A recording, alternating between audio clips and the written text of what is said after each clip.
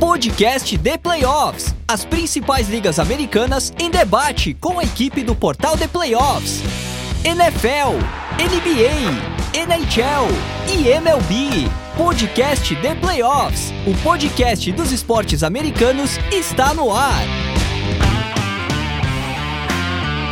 Fala galera que curte a NBA, eu sou o Ricardo Pilat e este é o podcast The Playoffs, o novo podcast dos esportes americanos do portal The Playoffs. Nem tão novo assim, né? Já tá rolando faz um tempo, mas edição 38, né? Do nosso podcast dos esportes americanos, falando hoje de NBA e do draft de 2022 da NBA que rolou nesta quinta-feira. Então vamos debater as principais escolhas, as movimentações mais interessantes, também as trocas que rolaram durante a noite que envolveram jogadores mais veteranos da liga e também, claro, né, a escolha do Gui Santos, né, brasileiro, que foi escolhido pelo Golden State Warriors. E a gente vai comentar um pouco aí sobre essa grande novidade, que é mais um brasileiro na NBA. Antes, né, lembrando que essa edição do podcast The Playoffs é produzida pela WP1Cast.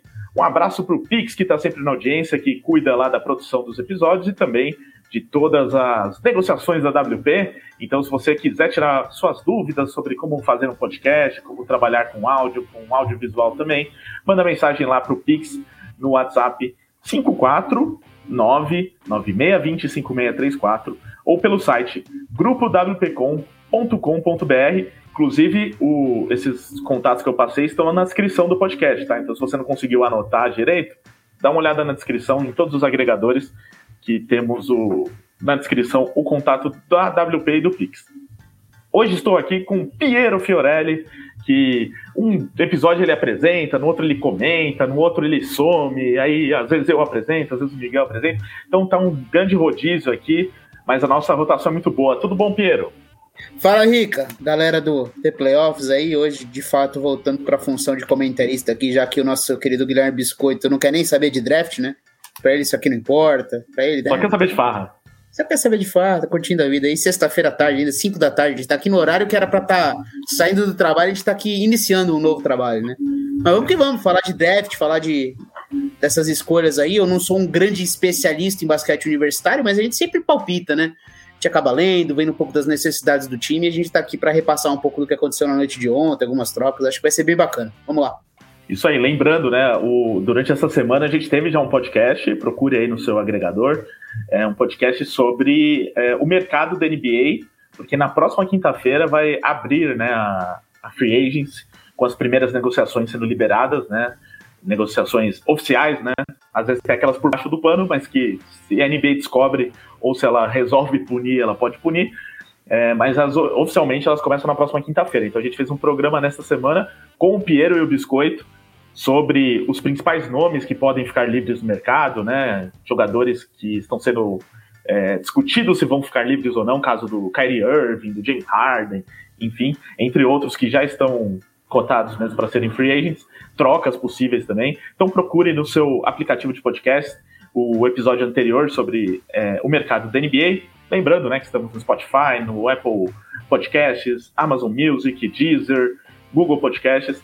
Só procurar por The Playoffs e aí você se inscreve, né, caso você ainda não seja inscrito, ou siga-nos, né, no seu canal de podcast favorito. E também todo canal que tiver aquela avaliação de 5 estrelas, né, deixa lá a sua avaliação, de preferência de 5 estrelas, é claro, para dar uma força aí para o nosso trabalho. Indique o programa para os seus amigos. Afinal, só aqui no The Playoffs você tem um podcast sobre todos os esportes americanos, as 4 principais ligas, e com vários programas rolando aí em andamento, né? Tivemos recentemente um de MLB também essa semana, tem um especial de NFL que saiu nas últimas semanas com um Power Ranking de off-season, né? Então mesmo durante a intertemporada a gente tem bastante conteúdo de NFL.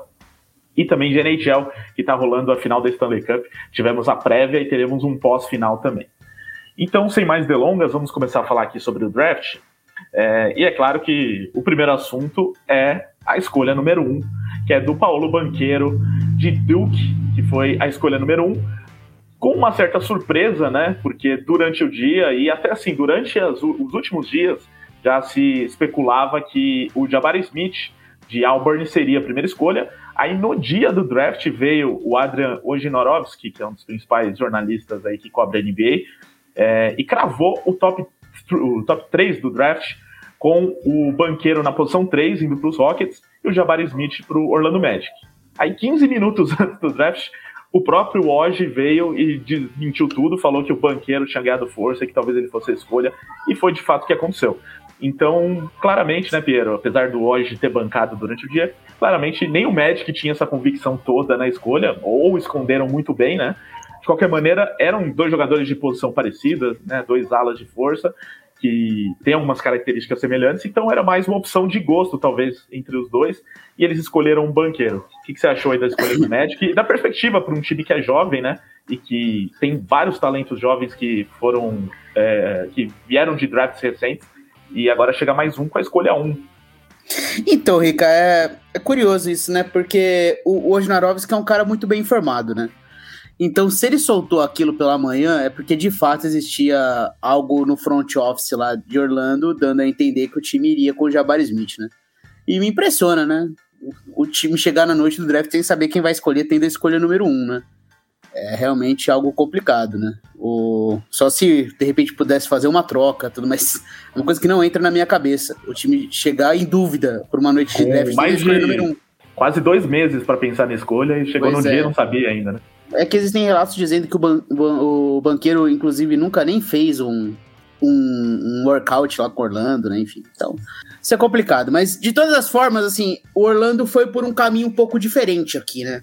O Magic, ele fazia escolhas muito de jogadores para desenvolver, jogadores projetados para ser forças defensivas, né? Como foi o caso de Jonathan Isaac, Mohamed Bamba... enfim, das escolhas altas que o time teve, né? O Franz Wagner, que é um bom jogador, se mostrou um bom jogador, mas é um cumpridor, o Jalen Suggs, assim, são todos ótimos jogadores. Aqui foi uma aposta realmente num talento ofensivo, né? Um jogador que você vai construir para ser a sua cara, o seu ataque e girar o jogo em torno dele, né? O Banchero é um cara...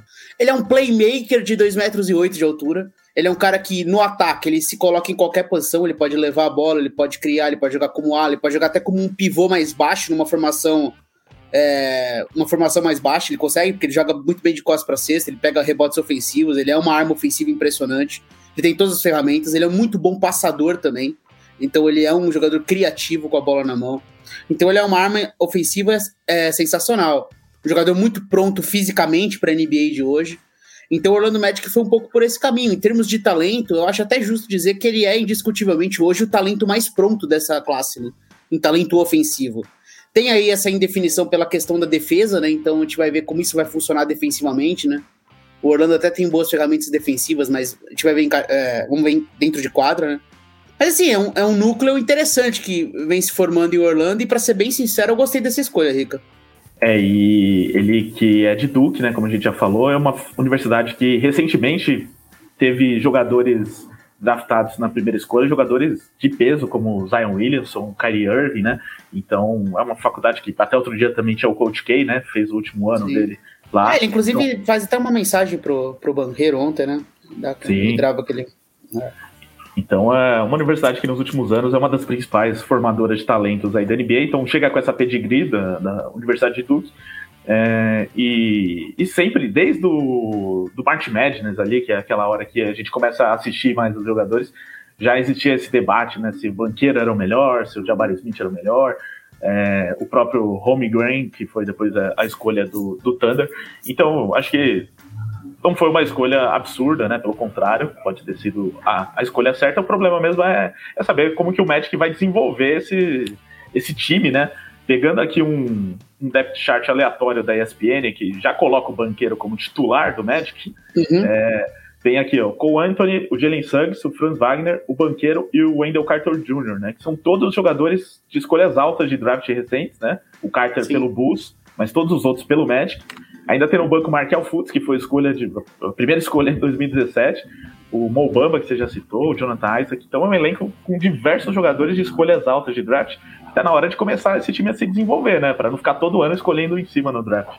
Eu vi até muita gente falando que talvez ficasse muito repetitivo em termos de função ele com o Franz Wagner, né? 2 jogadores que, em teoria, quando você for desenhar eles num depth chart, numa escalação tradicional como power forward, né? Como um jogador da posição 4, mas essas funções elas não são tão claras atualmente, né? Você divide meio playmaker, um criador secundário, o ala, o wing, o pivô, mas enfim, isso daí não fica tão claro assim como o jogador da posição 4, né? E como eu falei, é possível imaginar um frontcourt, inclusive, sem o Wendell Carter, por exemplo, em alguns minutos jogando com o Franz Wagner e Banchero na frente, né? Jogando os dois. Porque ele consegue dar conta para jogar como um pivô ofensivo na NBA tranquilamente. A questão do Banchero é a defesa, né? Como ele consegue defender na NBA como pivô, né? Ele tem 2,8 metros, ele tem uma boa envergadura, mas ele não é um grande defensor, né? Ele não é conhecido pela sua defesa, né? Então, isso pode ser um problema, mas ali eu acho que essa rotação de garrafão fica bem interessante com o Franz Wagner, Banchero e o Wendell Carter Jr. Fica um trio interessante aí para revezando. Sinceramente, eu não sou um cara crente ainda no potencial do Mo Bamba.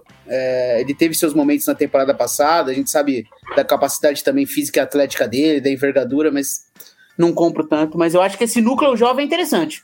Cole Anthony, Jalen Suggs, Jonathan Isaac, Franz Wagner e Paulo Banchero, acho que tem talento aqui para pelo menos começar um novo projeto. Esse time, por mais que tenha tido uma temporada ruim, depois que o Markelle Fultz voltou no final da temporada, o Jalen Suggs voltou de lesão também no final da temporada, o Franz Wagner já mais experiente, o time jogava direitinho até. Você pega a sequência final do Magic na temporada, o time não era tão ruim assim, sendo massacrado por todo mundo. Então, não acredito que seja um time que vá brigar por play-in na temporada passada. Não é esse o passo ainda.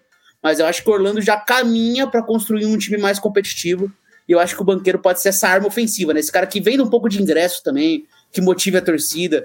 Porque, assim, construir bons jogadores atléticos, bons defensores, jogadores compromissados, como é o caso de Jalen Suggs, por exemplo, tudo muito legal, né?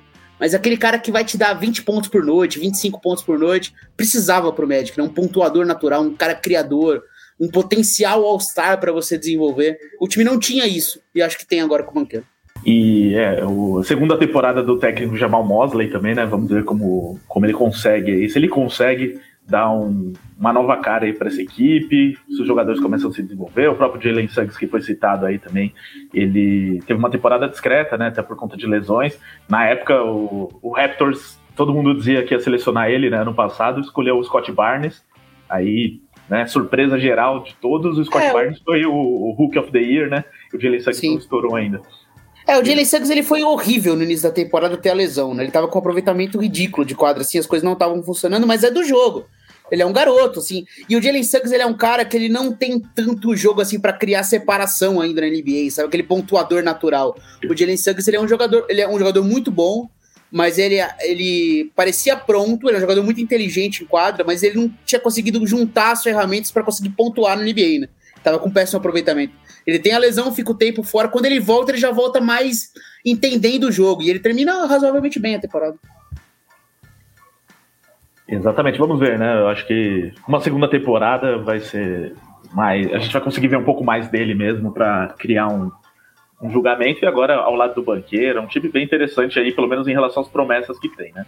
Seguindo aqui, escolha 2 do draft ficou com a escolha, uma das mais previsíveis assim de todos os mocks, era a do Chet Holmgren, que é o pivô de Gonzaga, foi escolhido aí pelo Thunder. Assim, você olha pro Holmgren e a primeira coisa que você pensa é que ele não é um jogador de basquete, né? Apesar do tamanho. Mas, assim, que ele não vai conseguir dar conta da NBA fisicamente, não parece assim, um baita jogador olhando fisicamente. Mas ele foi muito bem no período de universidade, tem várias virtudes, principalmente defesa, bloqueio, né? Toco, né? Na verdade.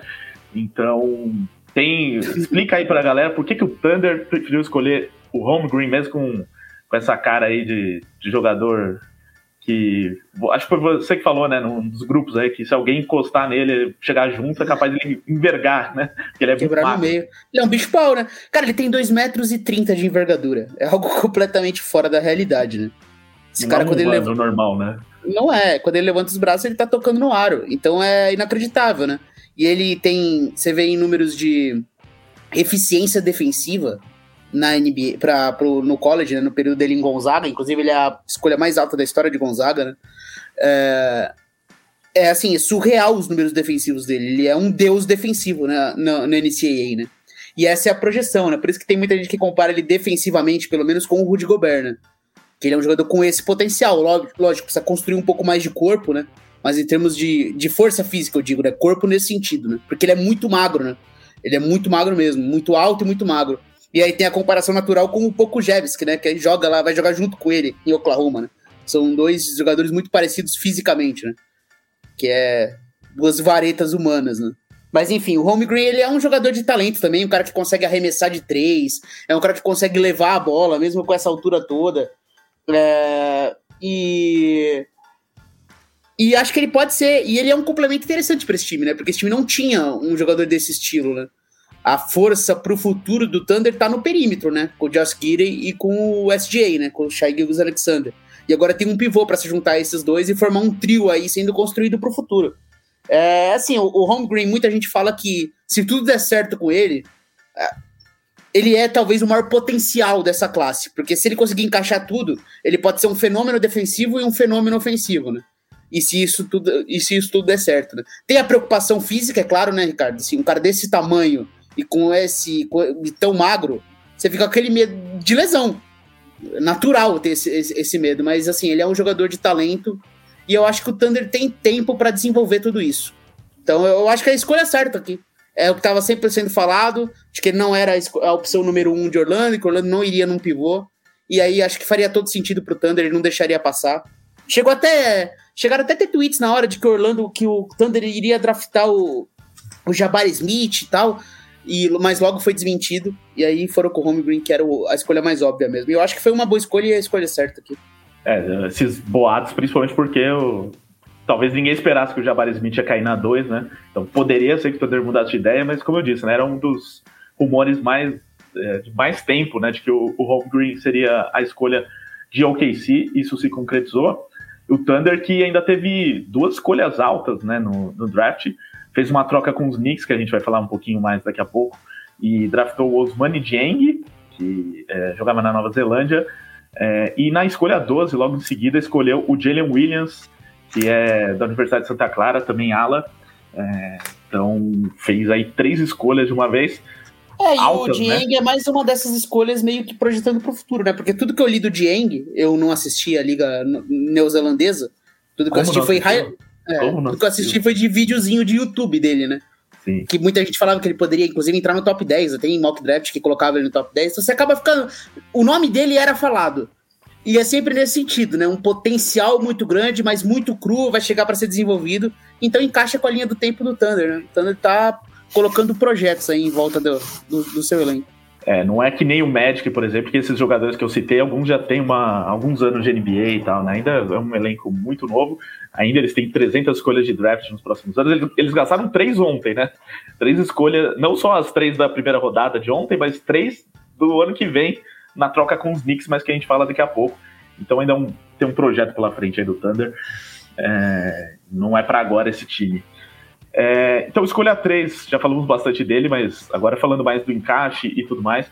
Jabari Smith, então, caiu para a 3ª posição. Foi a escolha do Houston Rockets, que já estava meio que esperando, né? Talvez escolher o banqueiro, mas jogador mais ou menos parecido, vindo de Auburn.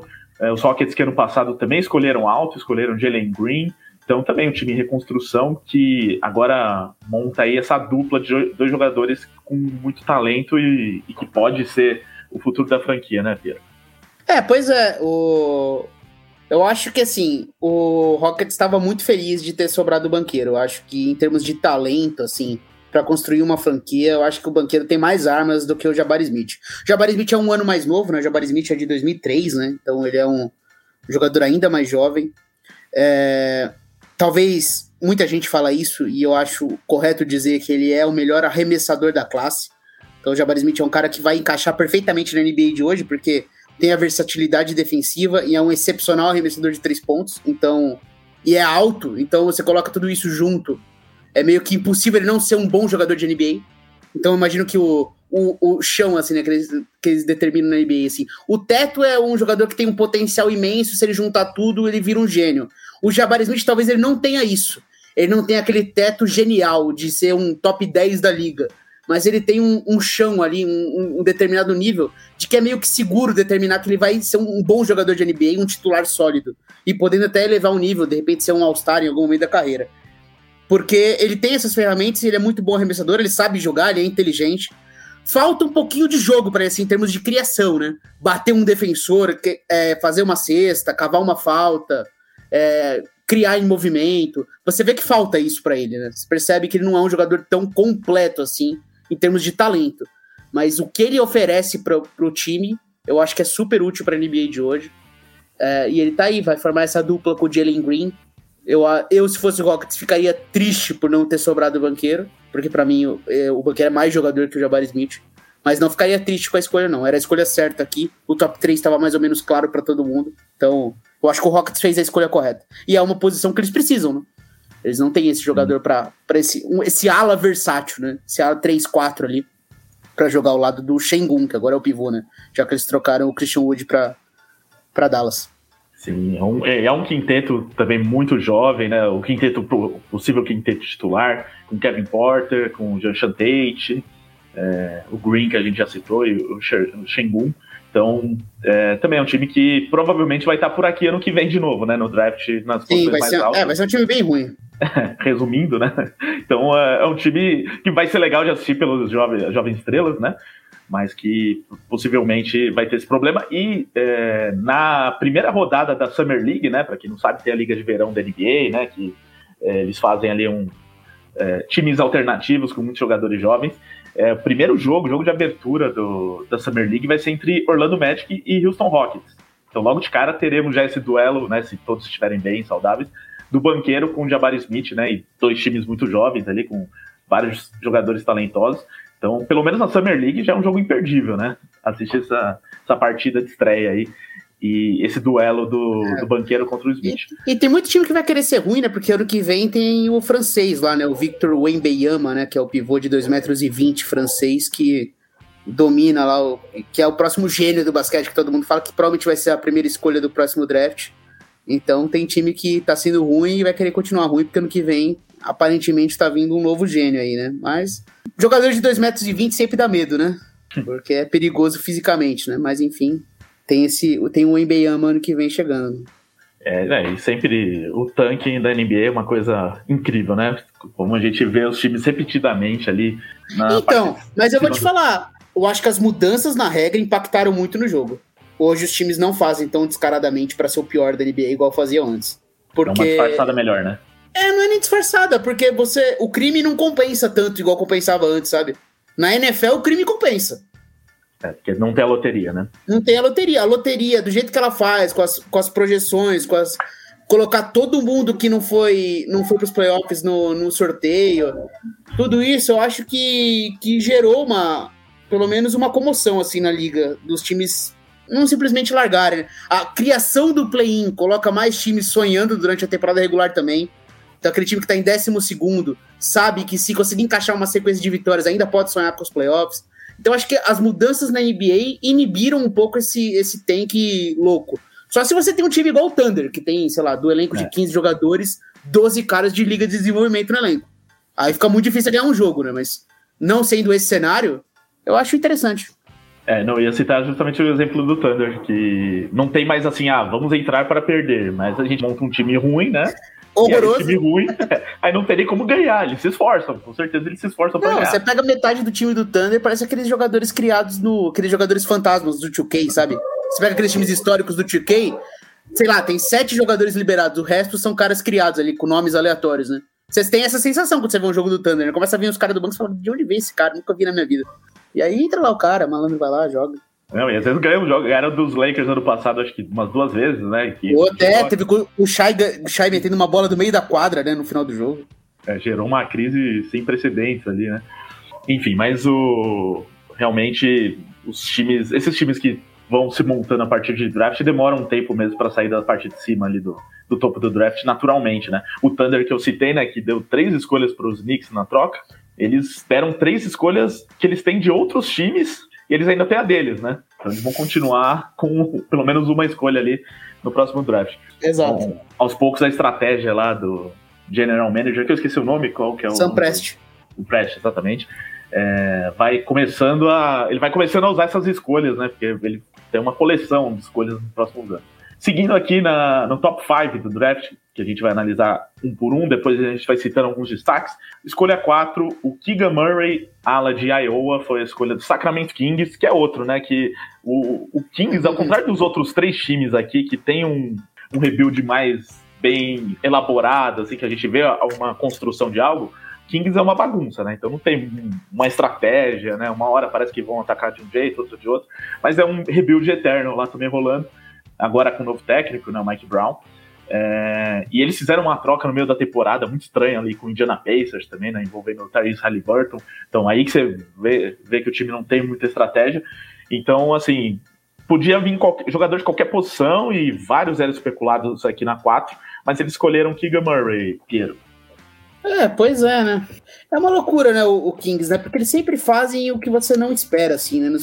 Todo draft é aquela coisa, putz, o Kings deixou aquele cara passar. O Kings talvez tenha a pior escolha da história do draft, né? Que é o Marvin Bagley, quando tinha a opção de escolher o Doncic, né? Porque o Doncic era um cotado para escolha número 1, o Suns deixa ele passar e o Sacramento não aproveita para pegar na 2, né? Pega o Marvin Bagley, né? Que é um jogador que nem tá mais lá, né? Então, essa é uma que machuca muito. Não é o caso do Jaden Ivey, né? Ele não é um potencial Luka Doncic já agora, né? Não é esse nível de decepção, mas mesmo assim, né? Parecia muito claro que assim, o quarto talento, o quarto elemento aqui era o Jaden Ivey, né? Mas talvez o Kings não tenha ido tanto nessa noção de pegar mais um armador, né? Porque o time tá acreditando ainda no De'Aaron Fox. O De'Aaron Fox perdeu muito valor de mercado na última temporada, né? Foi um ano muito ruim dele. Finalzinho foi um pouquinho melhor, mas a temporada em geral foi muito decepcionante. O Kings tinha alguma ambição de jogar play-in, né? Isso era falado, né, por lá, né? Que Sacramento queria voltar aos playoffs. Quando teve a troca dos Sabonis, foi nesse movimento, né, de querer ganhar. O time é o time que tá na maior seca de playoff, né? Desde 2003, né? Última vez que foi aos playoffs, quando foi finalista do Oeste, né? Contra os Lakers. Então o Sacramento é o time que tá na maior seca da liga, né? Quase 20 anos aí sem disputar playoff. Vai completar 20 anos ano que vem, né? Então, muito tempo sem jogar playoff. E o time tá querendo fazer um movimento desse, né? E aí foi para um jogador mais veterano, entre aspas, claro, né? Um jogador de 22 anos, já mais provado no basquete universitário, veio de uma grande temporada. Você vê os highlights dele, você vê alguns jogos completos dele. Você vê que o Keegan Murray, ele é bom jogador, ele é indiscutivelmente bom jogador. Você vê que ele tem todas as ferramentas, cara. Você vai olhando o jogo, ele consegue pontuar de costas pra cesta, ele consegue criar, ele é um jogador atlético, ele é bom em transição, defende direitinho. Então, assim, você olha todo o potencial dele, é um jogador correto, que tem tudo pra dar certo na NBA. Mas aí você olha pra um potencial Jaden Ivey, na 5, fica aquele gostinho. Mas, se existe uma desculpa pro Kings, que na verdade não é uma desculpa, mas sim uma própria incompetência, uma incapacidade de cativar jogadores, tudo que era falado que o Jaden Ivey sequer respondia às ligações de Sacramento, né? Acho que ele tá ignorando completamente que ele não queria ir pra lá. Aí fica difícil, né? Num cenário desse, já tem uma franquia que tem, nos últimos anos, jogadores desinteressados por lá, né? Os caras já não gostam muito de ficar lá. Aí você pega e drafta um jogador que não quer ir pra lá, aí é difícil, né? E aí eles foram num cara um pouquinho mais provado. Vamos ver como vai ser esse encaixe. Atendeu as ligações, né? Que atendeu as ligações. Vamos ver se encaixa aí com o Sabonis, se vai fazer sentido, se eles não vão ficar muito redundantes em quadra. Mas eles dois, junto com o Richaun Holmes, aí faz um frontcourt interessante. Eu acho que o Sacramento tem talento, né? O De'Aaron Fox, eu acho que ele não desaprendeu de jogar basquete, ele sabe jogar basquete. Eu acho que essa segunda temporada do Davion Mitchell ele vai evoluir ainda mais, ele sabe do potencial defensivo dele. Assim, não é um time não é um time muito bom, mas acho que dá pra não ser horrível, sabe? Eu acho que Sacramento dá pra ser um time competitivo. Vamos ver se o Keegan Murray consegue ter uma boa carreira, mas assim, em termos de talento, eu entendo a decepção com a escolha. Quando sai o nome, todo mundo, puta, o Kings fez besteira. E o Kings não tem o benefício da dúvida, né? Se é o Warriors nessa posição, se é o Spurs nessa posição, o Toronto, o Miami, todo mundo dá o benefício da dúvida. Sacramento não tem benefício da dúvida. Eles não pegaram o cara que tava no Big Board, fizeram cagada. Então, eles vão ficar nessa até mostrarem que fizeram a escolha certa. Ó, sobre a seca dos Kings, na verdade, o último ano foi 2006, eu puxei aqui, tá? 2006, então, só 16 anos, não é tudo isso também, né? Só porque 2003 foi a última vez que eles fizeram final, né? Foram pra final de final do Oeste. Tá, ainda naquele time do Stojakovic, Vladimir. Que tem o airball do Stojakovic. Quando o Sacramento Kings foi garfado pela arbitragem contra o Los Angeles Lakers. Vou aproveitar que o Biscoito não tá aqui, né? Pra falar brincadeiras à parte, mas era um grande time de Sacramento, né? Acho que tinha Doug Christie, Mike Bibby, enfim, Peja Stojakovic, Vlad Divac, Chris Webber, era um timaço de Sacramento, né? Praticamente o único time bom que eles tiveram, né? Aquela geração. Sim. Era um time que poderia ganhar a NBA, né? Foi finalista do Oeste, era um timaço. Pois é, e aí desde então, né, seguidas decisões erradas, más administrações e tudo mais. Mas de fato é o time com a maior seca de playoffs, isso é certeza. Sim. 16-6 do segundo, que é o Charlotte Hornets. 16 Exato. anos contra 6. Antes até a temporada passada era o Phoenix Suns o segundo, né? O Phoenix Suns fazia desde 2010 também. Tava 10 anos sem playoff. Sim, o Minnesota Timberwolves também ficou um tempo, né? E voltou há 3 anos. Que o Minnesota teve aquela do Jimmy Butler, né? Que eles foram varridos pelo Rockets, né? Então foi aquela que quebrou essa seca aí, que eu acho que era grande também. Era desde a época do Kevin Garnett, né? Exatamente. Bom, então, seguindo aqui no top 5 do draft, o Piero já falou bastante dele, mas vai falar agora dentro do contexto do Detroit Pistons, que é a escolha 5. Com a escolha 5, conseguiu selecionar o J.J. Ivey, que acabou caindo no colo, né? Um armador de Purdue. Até eu queria que você analisasse se talvez eles não quiseram escolher o Ivey pela posição dele, por ser armador e tal, porque eles já têm armadores lá, mas talvez seja o mesmo erro que eles cometeram na época do Bagley, né? Não comparando jogadores, mas na época também, não precisava de um armador ali, tinha acabado de selecionar o De'Aaron Fox, então escolheram um ala pivô, que era o Bagley, e agora estão escolhendo o Keegan Murray. Mas fala sobre isso e sobre a escolha do Ivey para o Detroit Pistons. Bagley que vai jogar com o Jaden Ivey, né? Porque tá lá em Detroit também, né? Então, cara, todo mundo, sempre que tem esses jogadores de draft, sempre tem aquelas comparações que as TVs e qualquer comentarista faz, né? Pra usar como referência, né? Estilo de jogador parecido, né?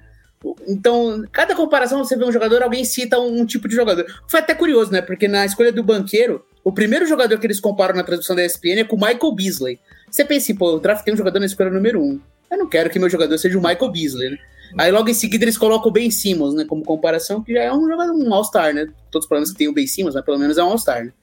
Mas o Michael Beasley muito mais também, né? Não, e às vezes eles metem uma dessa, tipo, eles comparam a escolha número 1 com o Michael Beasley, e você vai ver um jogador da 13, é o Michael Jordan, sabe? A comparação que não existia. Você fala, mas tudo bem. Mas, alguém errou aí nesse draft. Alguém errou. Mas assim, quando você fala em Jaden Ivey, todo mundo fala a mesma coisa, Ja Morant. Todo mundo fala a mesma coisa, porque ele é um jogador de características físicas muito parecidas, ele é um armador muito criativo, muito habilidoso, muito atlético, e ele faz coisas espetaculares com a bola na mão. Então, todo esse talento colocado junto, se der certo na NBA, se torna algo espetacular. E levando em conta que falta um pouquinho de arremesso de 3 para ele, um pouquinho de um jogo mais cadenciado, você juntar ele ao lado do Cade Cunningham me parece uma combinação perfeita. Então essa dupla, Cade Cunningham e Jaden Ivey, pro futuro de Detroit, se eu sou torcedor de Detroit, eu estaria empolgadíssimo hoje. Um dos times que viveram anos de menor carisma na liga, assim, né? É um time sem carisma, um time morto, assim, até como cidade, né? Detroit é uma cidade que passou por uma crise muito intensa, não conseguia competir mais, mudou agora de ginásio, enfim, passou por grandes transformações e é um time que num ginásio vazio. Eu acho que esse é o tipo de escolha que modifica uma franquia, assim, em termos de expectativa. E eu tô muito curioso pra Jaden Ivey e Cade Cunningham jogando juntos. Eu acho que vai ser espetacular, vai ser muito legal. Pra mim é a escolha certa aqui. Vai ser bem legal mesmo essa dupla. A cidade de Detroit, inclusive, tá mal em todos os esportes, né? Tem problemas na MLB, né? O Red Wings não é bom mais? Já faz 6, 7 anos que não vai pros playoffs. Ficou porque é um dos maiores, né? É um dos maiores, né? É uma grande franquia, mas que teve uma sequência de, se não me engano, 25 anos direto indo pros playoffs. E tá que nem o San Antonio Spurs, assim, né? Que ficou muito tempo no topo e aí deu uma caída. Então agora tá se reerguendo, mas ainda já há algum tempo sem ir pra playoff. O Tigers chegou até a fazer uns movimentos nessa off-season pra ser bom, mas não ficou bom. Exato. E o Detroit Lions nunca é bom na NFL também, então assim, não tenho... quase todas as cidades, né, que tem muitos times nos esportes americanos, pelo menos tem um time que briga, né? E nesse momento todos estão mal, todos estão sempre no alto dos drafts. Então, quem sabe o Pistons puxa essa fila e começa a ser o time... Não nesse momento, né? A gente sabe que vai demorar um pouquinho também, né, para esse time engrenar, mas já existe ali alguma coisa, pelo menos. acontecendo. A gente vai voltar ainda para falar dos Pistons daqui a pouco, né? Porque tem um assunto que é a troca que envolveu o New York Knicks, o Charlotte Hornets e o Kemba Walker. Mas antes, para a gente fechar o top 10, só passando as escolhas aqui, e aí o Piero disse se tem algum aqui que ele quer falar ou destacar, mas o Indiana Pacers, na 6, escolheu o Benedict Mathurin, que é ala de Arizona. O Portland Trail Blazers... Mas um armador, né? Um ala armador, né? Pra se juntar aí ao Haliburton e o Chris Duarte, né? O Pacers é um time também promissor, né? Mas só promissor ainda. E o Pacers, que inclusive saiu a notícia durante a semana que Malcolm Brogdon e Miles Turner estão aí, né? Estão para negócio. Quem quiser, só fazer a proposta e levar. Estão realmente forçando essa reconstrução lá. Portland Trail Blazers na 7 escolheu o Shadon Sharp, armador de Kentucky. Diga. Esse é um que a gente vai ter que conversar um pouquinho aqui, né? Eu vou passar todos os nomes e você fala aqui. Então, New Orleans Pelicans na 8 selecionou o Dyson Daniels, que é armador que jogava na D-League. Escolha que era do Lakers, né? Veio na troca do Anthony Davis, esse aqui. Ainda, né? Valendo aquela escolha dos Lakers. Os Lakers não teriam nenhuma escolha no draft. Aí eles fizeram uma troca para pegar uma escolha na segunda rodada. Exato. Na 9, o San Antonio Spurs selecionou o Jeremy Sochan, né? Que é ala de Baylor. E na 10, o Washington Wizards selecionando o armador Johnny Davis de Wisconsin. Então, desses aqui, Piero, algo a acrescentar? Você queria falar do Sharp? Eu queria falar do Shadon Sharp porque ele é um jogador aqui dos mais obscuros, né? Porque ele não jogou college, né? Ele teve a questão lá com Kentucky, né? Então não pôde jogar. As questões físicas também. Então, se preparar para o draft, né? Tudo que se tem de Shadon Sharp é college. College não, é high school, né? High school. Então, ele era um potencial escolha top 3, escolha 1 até talvez. Tem gente que fala que em termos de talento o Shadon Sharp seja essa escolha número 1. Mas você não tem muitas ferramentas para analisar, né? Eu não me sinto nem seguro de falar que o que eu acho do Shadon Sharp, porque o que eu vi dele são vídeos de 5 minutos no YouTube daquelas câmeras de trás. Num jogo de high school. Então, como que você vai analisar uma coisa dessa, né? Mas, assim, o que falam dele? Um talento absurdo. Um jogador espetacular, uma habilidade incrível de pontuar, uma ferramenta natural, assim, um jogador instantâneo em termos de talento e pontuação. Só que, assim, quando a gente olha pro Portland, o Portland prometeu o quê? Que eles vão entrar nessa off-season com o cap zerado. Era assim, né? Porque eles fizeram a troca pelo Jeremy Grant antes de ontem, né? Então tem mais um contrato aí que entrou nesse time. Mas o time entraria na off-season zerado só com o Lillard, para construir um time pro Lillard para já competir no que vem. Que a ideia não é reconstrução. A ideia era se livrar daquele elenco, manter só o Lillard e já tentar competir no que vem. E aí você vem com um jogador que sequer jogou college, não tá tanto nessa linha do tempo, né? Você tá contratando um projeto. Mas mesmo assim eu acho que vale, pô. Acho que vale. Mas escolha número 7 é um cara que a gente vai ficar de olho e vai tentar acompanhar aí para ver se ele já vai estar pronto no começo, como que vai ser isso. É uma boa aposta ali pela posição que os Blazers estavam, né? E pelo hype que tem no Sharp, pode ser uma boa aposta, assim como foi a aposta do Jeremy Grant, porque, né, tem a questão contratual dele, que é um valor alto mesmo no salário, mas que ele é um jogador que pode complementar bem o time, né? Não é um cara qualquer de contrato ruim, né? Acho que ele pode impactar, vai ser titular, com certeza. Então, o problema mesmo é o foco dos Blazers. Né? Ele é uma versão melhorada do Robert Covington. Bem melhorada, né? Inclusive. Bem melhorada, exato. Vamos ver se o Lillard fica mais feliz aí com esse elenco aí para a próxima temporada. Então, passamos o top 10. Eu vou falar então da troca, né? Porque aí envolve a escolha 11, a 12, a 13. Bom, como eu não entendi muito bem, você me explica aí, vai, Ricardo. Eu vou explicar para você e para os nossos ouvintes. Vou tentar explicar, né? Porque só hoje de tarde, conversando com você, que eu terminei de entender a troca. Porque quando saiu, tava meio estranha. Então, assim, primeiro teve uma troca dos Knicks com o Thunder. Os Knicks estavam na escolha 11, trocaram com o Thunder para que o Thunder subisse e fizesse a escolha que a gente já citou aqui do Ousmane Dieng, né? Então, eles realmente queriam Dieng, né? Foram para cima. Fizeram aí uma troca que, inclusive, troca bem pesada, né, pelo Dieng, que eu achei bem pesada por ser um jogador que ainda...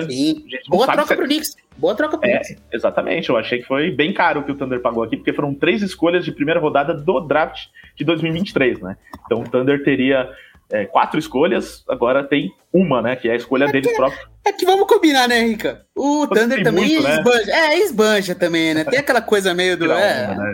Tira onda, né? Quando você é rico, né? Você paga, às vezes, mais do que as coisas valem. Paga à vista, não tem jeito. É tipo o biscoito, né? O biscoito na revoada, tá ligado? Exatamente. O biscoito lá no Morro de São Paulo, que ele foi, né? Passar as férias. Não tem jeito. Gastou dinheiro à vontade, que é milionário, né? Então não tem problema. E aí o Thunder fez isso, então deu 3 escolhas, e isso que é legal, deu 3 escolhas que não eram deles, né, que eram de trocas com outros times, ficaram com a deles, que provavelmente é a melhor das trocas, das escolhas, né, porque provavelmente o Thunder vai estar de novo lá em cima no draft, né, vai ter uma das piores campanhas, então eles trocaram, as escolhas que eles trocaram são do Denver Nuggets, do Washington Wizards e Detroit Pistons. Desses todos, só o Pistons teria potencial para brigar, para ser uma das piores escolhas, né. E outra coisa, que são 3 escolhas condicionais também, né? Eu nem chequei quais são as condições, mas tem isso também. Então, às vezes, uma escolha condicional deixa de ser enviada, ou vira uma escolha de segunda rodada, ou é adiada para o ano seguinte. Enfim, mais 3 escolhas de primeira rodada pelo Ousmane Dieng. E com isso, os Knicks usaram uma dessas escolhas para fazer uma troca com o Detroit Pistons, com o Charlotte Hornets, né, na posição 13. O Hornets tinha a escolha 13. E a minha dúvida aqui é se os Knicks queriam mesmo fazer essa troca e aí o Detroit Pistons entrou na jogada, ou se já foi feito de uma forma para que fosse uma troca tripla, né? Mas então, explicando essa outra troca. Escolha 13 estava o Charlotte Hornets. Os Knicks enviaram para os Hornets uma dessas 3 escolhas que eles ganharam do Thunder, que é a escolha do Denver Nuggets. De certa forma, possivelmente a que vai ser a pior escolha, né, de primeira rodada, né, já que é o Wizards, Pistons e Nuggets. Provavelmente o Nuggets vai ter a melhor campanha, então enviou a pior das escolhas de primeira rodada para o Hornets, mais 4 escolhas de segunda rodada, essa que eu achei meio bizarro aqui, né, mas tudo bem. Então enviou tudo isso para o Charlotte Hornets, e aí o Detroit Pistons entrou na jogada também, e a escolha de primeira rodada que eles receberam na troca do Portland Trail Blazers, que a gente citou aqui, do Jeremy Grant, eles pegaram essa escolha e também enviaram para o Charlotte Hornets. Então o Hornets, que teria a escolha 13, recebeu 2 escolhas de primeira rodada futuras, mais 4 escolhas de segunda rodada futuras também. Tá? Então esse foi o pacote para o Hornets. Os Knicks, o que eles fizeram? Eles não receberam nada aqui. Essa parte mais estranha que a gente vai comentar aqui. O que eles fizeram, o benefício dos Knicks foi se livrar do Kemba Walker. Essa foi a vantagem que os Knicks ganharam nessa troca da 13ª escolha, porque o Kemba Walker estava lá sem jogar já nos últimos meses, né, por opção técnica. Ele chegou a ser afastado, voltou e depois foi afastado de novo, apesar de ele ser de Nova York, fez todo um auê quando ele ficou lá quando ele foi para os Knicks, né, porque finalmente foi jogar em casa e tal, mas nunca se justificou ali a contratação, principalmente defensivamente, né, não encaixou no esquema do Thibodeau. Então, os Knicks tinham um problema ali, que é o salário do Kemba Walker. Então, eles mandaram o Kemba para Detroit, nessa troca, junto com o Jalen Duren, que foi a escolha 13 do draft, pivô de Memphis. Então, repassando aqui, Hornets, 2 escolhas futuras de primeira rodada, 4 escolhas futuras de segunda rodada. Pistons, Kemba Walker e Jalen Duren. E o Kemba Walker, todos os rumores de hoje são de que ele vai ser dispensado, então ele não vai ficar nos Pistons. E o Knicks ganhou apenas um alívio no salary cap, mandando o Kemba Walker embora. Entendeu? Conseguiu entender, Piero? Cara, mas esse que é o problema de você fazer contratos muito grandes, né? Porque, você vê, o Pistons teve que mandar a escolha junto também. Não, na verdade, não mandou a escolha, né, pelo Jeremy Grant, mas enfim, se livra de graça. Se o Lakers quiser movimentar o Westbrook, também é nesse cenário. Se o Rockets quiser movimentar o John Wall, é nesse cenário também. São jogadores que, assim, não é questão de se o cara é bom ou ruim na liga, né? A questão não é nem se o jogador é bom ou ruim. O problema é que quando você analisa a NBA, o quanto o jogador ganha é importante porque impacta na formação do elenco, né? A gente não tá falando de futebol aqui, que dane-se se o cara ganha R$1 trilhão. Isso não importa, porque mesmo se ele não jogar tão bem, ele pode ser um cara útil no banco e segue a vida. Se o time tem dinheiro pra bancar, beleza. Quando compromete o cap, é muito difícil. Então, assim, eu tava ouvindo o podcast do Bill Simmons, que eles estavam falando sobre o draft hoje, e o Bill Simmons, ele levantou uma questão interessante. Se a gente subestimou o quão ruim foi a última off-season do Knicks, assim. o quão ruim foram os negócios, assim, num nível tão ruim, a ponto de que você não tem qualquer movimento. Para você se livrar dos seus contratos, você tem que ficar mandando escolha junto, para os times aceitarem seus jogadores, assim. Então era um time que estava num processo e a gente subestimou o tanto de cagada que eles fizeram, né? E para repassar o contrato do Fournier, por exemplo, eu acho que vai ser pelo mesmo caminho. Se o Knicks conseguir uma troca pelo Fournier, pegando o Fournier, colocando uma escolha junto e doando para outro time, para alguém aceitar esse contrato. Então o Kemba tá nesse cenário, ele teve uma temporada trágica, assim, muito triste ver o que aconteceu com o Kemba, né? Porque é um jogador, era um dos meus jogadores favoritos na liga e ver ele nessa situação, né? Jogando tão mal. Mas enfim, foi um movimento desse. O Knicks fez várias negociações aí, mas no final ainda terminou a noite com 2 escolhas futuras, né? Não comprometeu tanto assim, né? Então, não foi tão horrível, né? Mas perdeu 4 escolhas de segunda rodada, né? E teria a chance de escolher aqui, na posição 11, né? Um jogador. Poderia pegar um desses jogadores, exato. Mas aí não pode por causa da questão de cap. E o Kemba nem é um contrato tão caro ainda, né? Pra falar a verdade.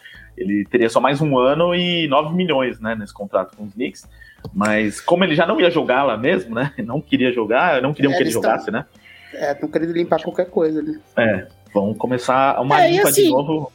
E assim, no futuro, né? Rico, já que a gente tá falando de Knicks, aí você olha a off-season, né? O que tem de opção? É uma off-season complicada, é uma off-season que não tem tanta opção assim. Até porque os jogadores que são opção, entre aspas, de mercado, eles provavelmente vão renovar. É improvável imaginar o Harden fora do Sixers. É improvável imaginar o Bradley Beal fora de Washington. É improvável que o Zion seja trocado, por exemplo. Ele vai assinar a extensão máxima com o Pelicans, já tá dando indícios disso. Então, até a gente fez o nosso programa de prévia de off-season, não é uma off-season com tanto volume de talento claro assim, né, pra mudar uma franquia. Então, o que o Knicks vai ter de opção aqui? Então, se fala sobre um contrato pesado com o Jalen Brunson. O Jalen Brunson é um cara que muda uma franquia? Ele é um jogador para ser titular de um time e mudar um time? Então, eu acho a chance... Assim, é muito provável que o Knicks faça a cagada nessa off-season. E eu não falo nem isso como no sentido de provocar o torcedor, mas até porque eu não vi nada contra os Knicks.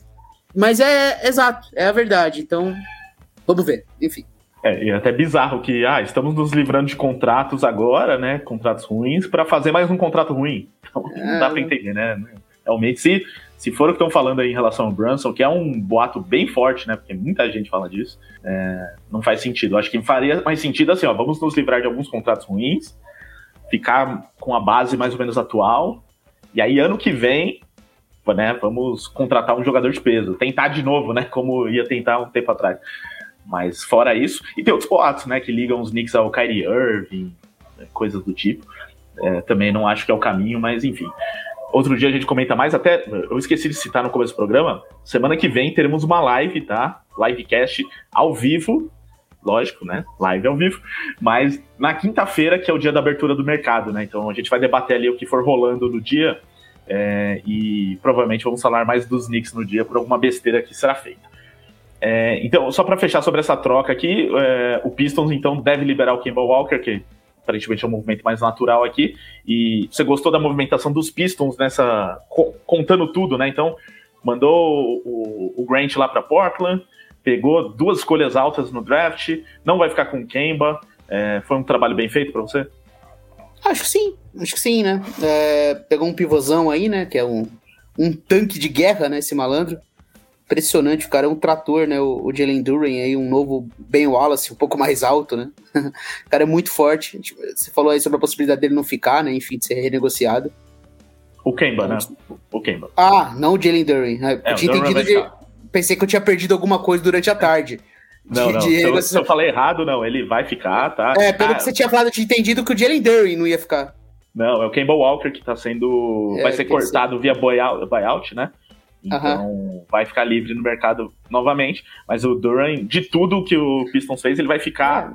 E aí vai ter essa dupla aí com o Jaden Ivey, né? Os dois chegando aí na. Até porque o cara nem poderia ser trocado mais agora, né? E não tem sentido dispensar um jogador na 13, né? O jogador que fez coisa na posição 13. E o tio precisava de mais um pivô, né? Um cara mais físico, mais atlético, né? Então, eu achei interessante, cara. Eu gostei muito, assim, da noite do Detroit em geral, né? Eu acho que o Detroit se deu muito bem. Como eu falei, né, a escolha que eles fizeram pro armador eu achei espetacular. Eu acho que o Jaden Ivey vai funcionar muito bem ao lado do Cade. E eles precisavam de mais um pivô para esse elenco, né? O Marvin Bagley chegou lá, o Isaiah Stewart é um pivô que... Ele tem talento, mas ele é um pivô baixo, né? E não sei se ele é um pivô para ser titular de um time bom, né? De um time que você quer projetar para ser potência, mas agora com o Jalen Duren, pode ser que se as coisas funcionarem para ele, esse time fica muito interessante. Vai ser um time pra gente ficar de olho na próxima temporada. Todo mundo vai querer assistir esse Pistons. O que já é uma boa notícia, né? Porque há quanto tempo a gente não fala essa frase, né? Eu quero assistir o Detroit Pistons. Acho que nunca eu falei. Nem quando era bom a gente queria ver, né? Porque era quando estranho, foi campeão, né? Em 2004, né? Era um time bonito. Era um time... Muito pelo contrário, era um time conhecido por não jogar bonito, né? Isso que é engraçado a história dos Pistons, desde os Bad Boys também, né? Também jogava feio, jogava físico, provocando. Apesar de muito mais talento, né, Cleber? Com certeza. Detroit não é conhecido por isso. É a torcida meio maluca, né? Os caras meio fanáticos, berrando lá. Enfim. Mas enfim, é uma franquia histórica da NBA. A gente espera que tenha mais sucesso nessa próxima temporada. E só pra fechar do Jalen Duren, na hora que rolou a troca foi uma confusão tão grande, assim, porque o Sean Charania, né, que também é um repórter famoso aí do The Athletic, falou uma coisa e o Woj falou outra. E aí foram juntando os pontos pra tentar entender. Então parecia que o Duren... Você tem que pensar o seguinte, né, Rica? Você imagina você é o Woj ou o Shemes. Você tá ao vivo num programa... Eu sou o Woj, você é o Shemes, vai. Os dois estão ao vivo no programa. Os dois estão falando ali, dando informação. Então pinga no WhatsApp...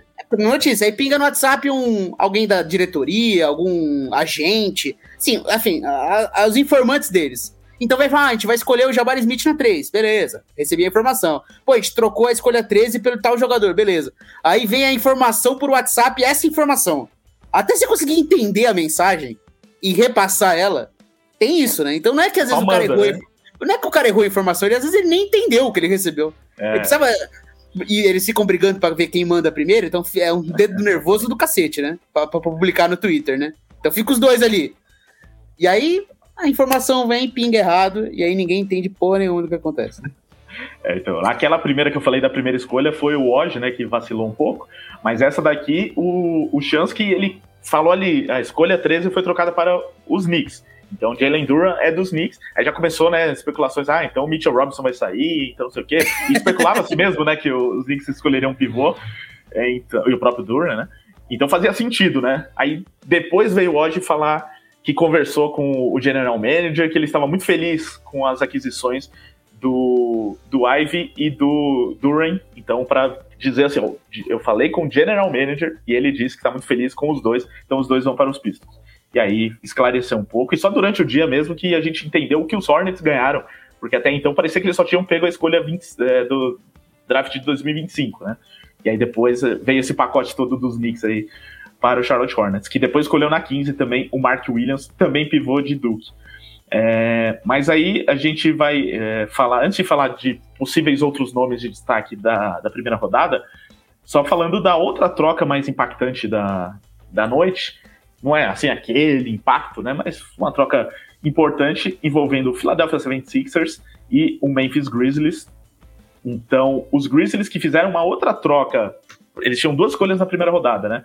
Eles enviaram as duas para o Minnesota Timberwolves e fizeram uma troca com os Sixers para pegar a escolha 23, e aí escolheram o David Rodge, ala de Colorado State, mas essa troca fez com que outros dois veteranos trocassem de time, né? Não tão o Danny Green, muito veterano, né? Saindo do Sixers, indo para o Grizzlies. Enquanto isso, o DeAnthony Melton vai de Memphis para a Filadélfia. Então, no geral, o que você tem a dizer dessa troca, Pedro? Então, cara, eu acho que o Memphis deu bem aí, né? Absorvendo o contrato do Danny Green, né? Conseguiu ali, fez o movimento. Eu acho que, assim, o Memphis, ele normalmente faz as coisas certas, né? O Danny Green tá lesionado, né? Ele não deve jogar a próxima temporada, né? É isso, né? Ele tá fora a temporada inteira ano que vem, né? Bem lembrado. Então é uma troca simplesmente do Sixers se livrando desse contrato, né? Fazendo esse movimento. O Memphis absorve, consegue uma escolha. Enfim, eu achei interessante, cara. Achei interessante. Memphis costuma escolher bem. Ano passado eles surpreenderam muito com o Zaire Williams, né? Quando chegou o Zaire Williams, e o Zaire até que jogou direitinho, né? Um cara muito cru também, né? Acho que ele, pelo que ele mostrou na NBA, assim, já desenvolvendo arremesso, e mesmo sendo o jogador mais jovem da classe, entrando em quadra ali, e tendo minutos. eu tô acostumando confiar no que o Memphis faz, então eu dou esse benefício da dúvida e achei interessante os momentos. E tinha muita especulação que o Sixers faria uma troca pelo Matisse Thybulle, né? Que eu tava achando muito estranho aquelas propostas possíveis e tal, porque o Thybulle é um jogador importante, né, no Sixers, defensivamente, principalmente, né, titular. Então, as trocas que estavam ali surgindo de possíveis, dos rumores possíveis, tava achando muito estranha, pelos jogadores que os Sixers estão buscando no negócio. Thybulle que é um anti-vacina, inclusive, né? Infelizmente. Só se foi isso, né? Vamos trocar porque é um manezão, vamos trocar, tudo bem. Porque a gente joga em Toronto lá algumas vezes por ano, né? Tem isso. Mas, fora isso, como jogador, muito bom, né? Pelo que ele se... Não, como defensor é excepcional. Ele, em termos de talento defensivo, ele é incrível, assim, impressionante. Muito difícil fazer cesta em cima dele. Ele foi, inclusive, segundo time de defesa, né, esse ano já, sendo um reserva. É incrível, assim, né? Uma das trocas que eu tinha visto, por exemplo, era envolvendo que tivesse o PJ Tucker e tal, que é um jogador mais velho, né? Então, que também é bom defensor, mas então que seja algo que realmente ajude o time, porque é um elenco curto do Sixers, né? Que não tem muitas opções ali além do quinteto titular. Então teria que ser alguma coisa que reforçasse o elenco sem perder o que tem no time titular, né? E aqui não, aqui esse negócio foi mesmo para livrar do contrato do Green, já que ele não vai jogar durante a temporada, né? O Sixers está em evidência pelo filme do Adam Sandler, né? Que se passa ali no Philadelphia, né? O Hustle. Já assistiu? Ainda não consegui assistir. Assisti, gostei muito. Muito bom mesmo. É aquele tipo de filme que serve pra todo mundo, assim. Quem é tarado por NBA vai ver todos os jogadores ali, general managers, figuras da NBA, comentaristas hoje, todo mundo ali envolvido no filme, atuando, alguns como o próprio personagem, outros nem como o próprio personagem. E também serve como alguém que nem gosta de basquete, quer ver um filme legal. E pra quem gosta de Adam Sandler sempre, eu acho que sempre vale assistir Adam Sandler. Então, belíssimo conteúdo. Gostei muito do filme. Muito bom. Muito bem, vamos ver aí como o David Rod se desenvolve nos Grizzlies, que também é um time quase todo montado de draft e que já chegou muito longe, né, na última temporada, e pode ainda chegar muito mais longe com o desenvolvimento, né, desses jovens talentos, né, principalmente o Ja Morant. Então, que vai receber a sua extensão esse ano, né? Vai pegar o máximo agora. Merece, né? Quem sabe ano que vem já brigando até pra ser MVP. Tem algumas coisas que tem certas coisas que não dá pra ter certeza, né? A gente viu as odds do Jabari Smith, né? A gente nem comentou sobre isso, né? Como quem apostou no Banqueiro saindo na 1 no meio da tarde ficou milionário ontem. Porque quando o Hoje deu a informação, o Hoje não erra. Como o Hoje não erra, a odd dele era 1.0 alguma coisa. Pro Jabari Smith ser escolha número 1 e o Banqueiro pagando, 80. Uma coisa fora do normal. Ficou algo surreal, porque hoje deu a informação que o Jabari Smith seria 1. Então quem apostou ficou milionário. Até se foi isso, né? O Magic precisando de dinheiro, né? Deu a informação errada, fez uma apostinha no miolo da tarde ali de uns 10 mil reais do Banqueiro, e aí mudou de ideia. Vamos apurar isso aí, hein? Pode ter sido alguma tramóia nos bastidores. Piero, da primeira rodada ou até da segunda, tem mais algum jogador, ou mais de um, caso você queira, que vale destacar aí para o nosso ouvinte, jogadores que podem ser um steal nesse draft, que poderiam ter saído mais para cima, saíram mais para baixo? Então, cara, o AJ Griffin, né, de Duke, era um cara que eu vi muita gente colocando ali próximo do top 10, também um cara muito longo, bom arremessador. O que eu vi dele, gostei bastante, então é um jogador que a gente tem que ficar de olho, né, eu acho que faz sentido também pro estilo de jogo do Hawks, acho um bom complemento. O Nikola Jovic, até que a gente falava antes, né, que é um cara que vinha sendo muito falado já por fazer parte de seleção da Sérvia, né, mesmo muito jovem, um desses point forwards, né, esses pivôs europeus aí que conseguem armar jogo, levar a bola. Eu acho que é um pouco por aí, assim, como eu falei, né, não foi um draft que eu me aprofundei como nos últimos anos, né, então eu não vou aqui também trazer uma análise da segunda rodada pagando uma coisa que eu não... Mas, assim, são caras que eu observei e, sinceramente, eu acho que foram boas escolhas. Muito bem. E aí a gente chega num assunto que envolve o Brasil, que pra gente foi muito legal, né? Porque já tava chegando ali num ponto do draft que parecia que isso não aconteceria mais, né? Que o nosso Gui Santos não seria escolhido. Mas ele foi. Então, escolha 55 do Golden State Warriors, e curiosamente que envolveu também um problema de informação dos jornalistas aí que a gente citou agora há pouco, né? Porque o Shams Charania publicou primeiro que tinha ocorrido uma troca na escolha 55 e que o Milwaukee Bucks escolheria o Gui Santos. Depois ele apagou essa mensagem e o próprio Golden State Warriors depois já publicou que estava selecionando o Gui Santos, até fez um negócio lá do Brasil para a Bay Area, então realmente confirmando a seleção do Gui Santos, que jogou aqui em Minas, ainda um jogador muito novo, só 20 anos, completou essa semana 20 anos, já tinha o seu destaque aqui dentro do NBB. Ano passado ele também se inscreveu no draft, mas ele tirou o nome dele um pouco antes. E esse ano, sim, ele resolveu ir até o final, fez treinos com várias equipes, e a gente até chegou a fazer matéria no site, no theplayoffs.com.br, que falava desses treinos, a expectativa dele, ele falando que treinou nos Warriors, né, antes do draft, que encontrou o Leandrinho, que foi colega de time dele em Minas. Então, pode ter pesado na escolha também, né? Talvez o Leandrinho, já que ele faz parte da comissão técnica de Golden State. Então, acho que o mais legal aqui é o Brasil voltando a ter um jogador escolhido no draft. Teve o Didi Lousada em 2019, que também foi na segunda rodada. O Didi, que também fez postagens aí, comemorando muito a seleção do Gui Santos. E mais que isso, né? Ele vai jogar se tem um lugar para você escolher onde eu quero começar a jogar na NBA hoje, o Golden State Warriors é uma das principais possibilidades, né? Um lugar onde ele vai se desenvolver com certeza muito bem, né, Pia? Com certeza, né? Fiquei muito feliz, assim, pelo Gui. A gente sabe do potencial dele, né? Um desses alas também versáteis, jogador que é atlético, arremessa, joga bem em movimento, bom defensor. Ele é um talento, assim, indiscutível. Se vai chegar na NBA, isso a gente tem que dar tempo. É muito improvável a gente imaginar que a gente vai começar a temporada 2022-2023 com o Gui Santos na rotação do Warriors, né? Eu acho pedir um pouco demais, mas se ele conseguir um espaço na D-League, convencer na Summer League, chegar aos poucos, eu acho que pode ser um movimento interessante. A gente viu a emoção dele ontem sendo draftado, assim, muito feliz por ele. Acho que é bom pro basquete brasileiro, né? Lembrando o Didi, quando ele foi draftado, ele imediatamente foi emprestado para um time da Austrália, né? Ficou Sim. lá quase 2 anos e recentemente que teve a chance de jogar na NBA, mas ainda jogou muito pouco, teve aquela suspensão por doping também, né? Então ainda não conseguiu engrenar.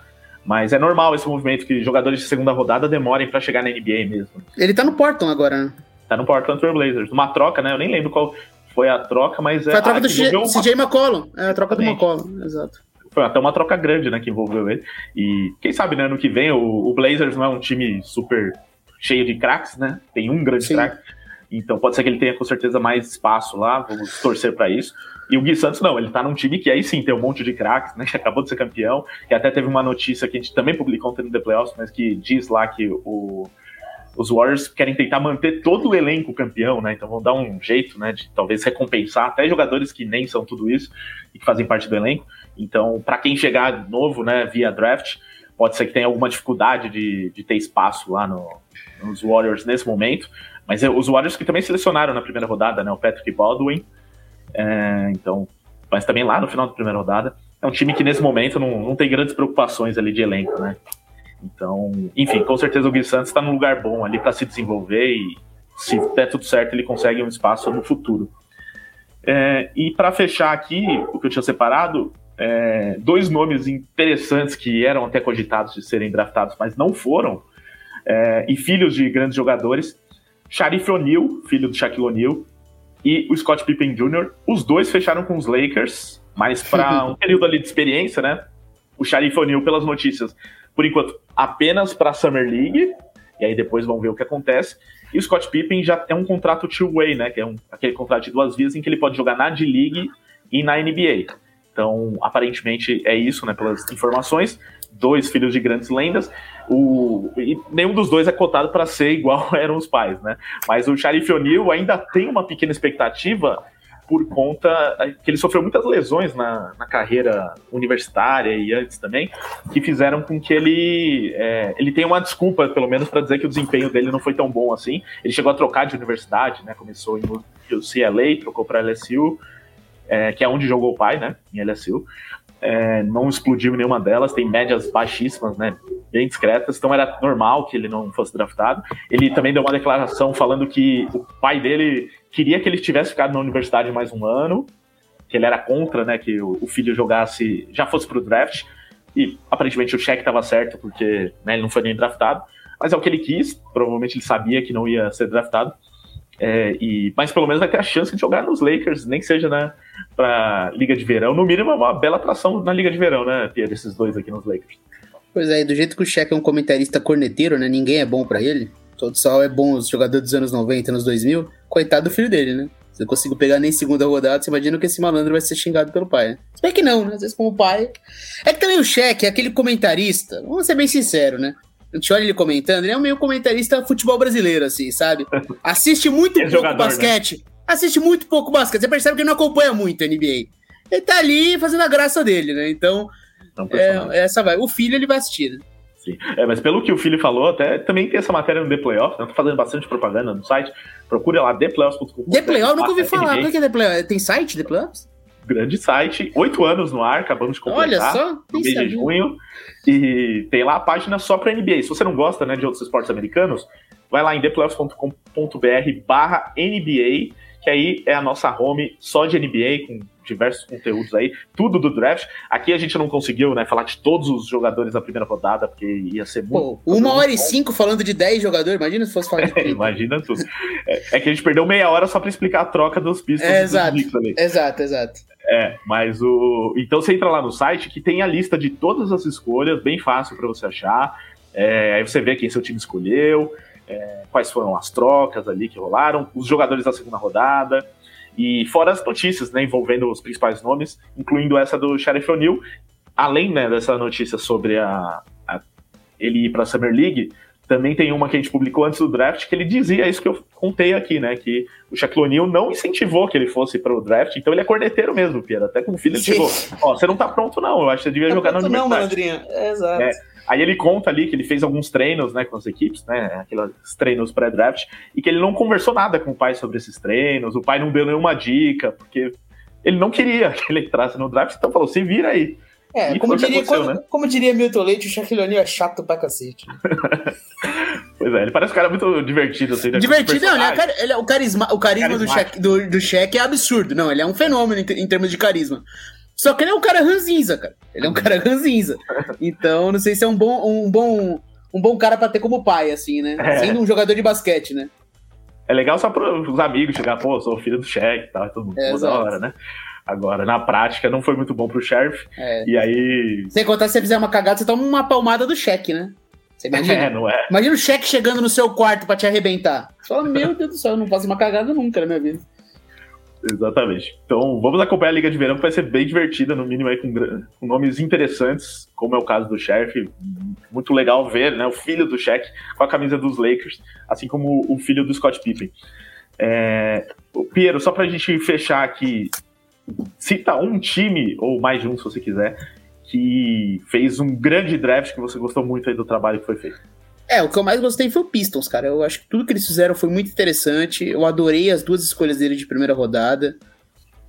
Eu acho que fazia muito sentido tudo que eles fizeram. Acho que Jaden Ivey e Cade Cunningham é uma combinação muito boa. Gostei do que o Thunder fez também, apesar de ter pagou caro, né? Mandou 3 escolhas, mas é aquela coisa de estar sobrando, mas eu acho que fez a escolha certa na 2.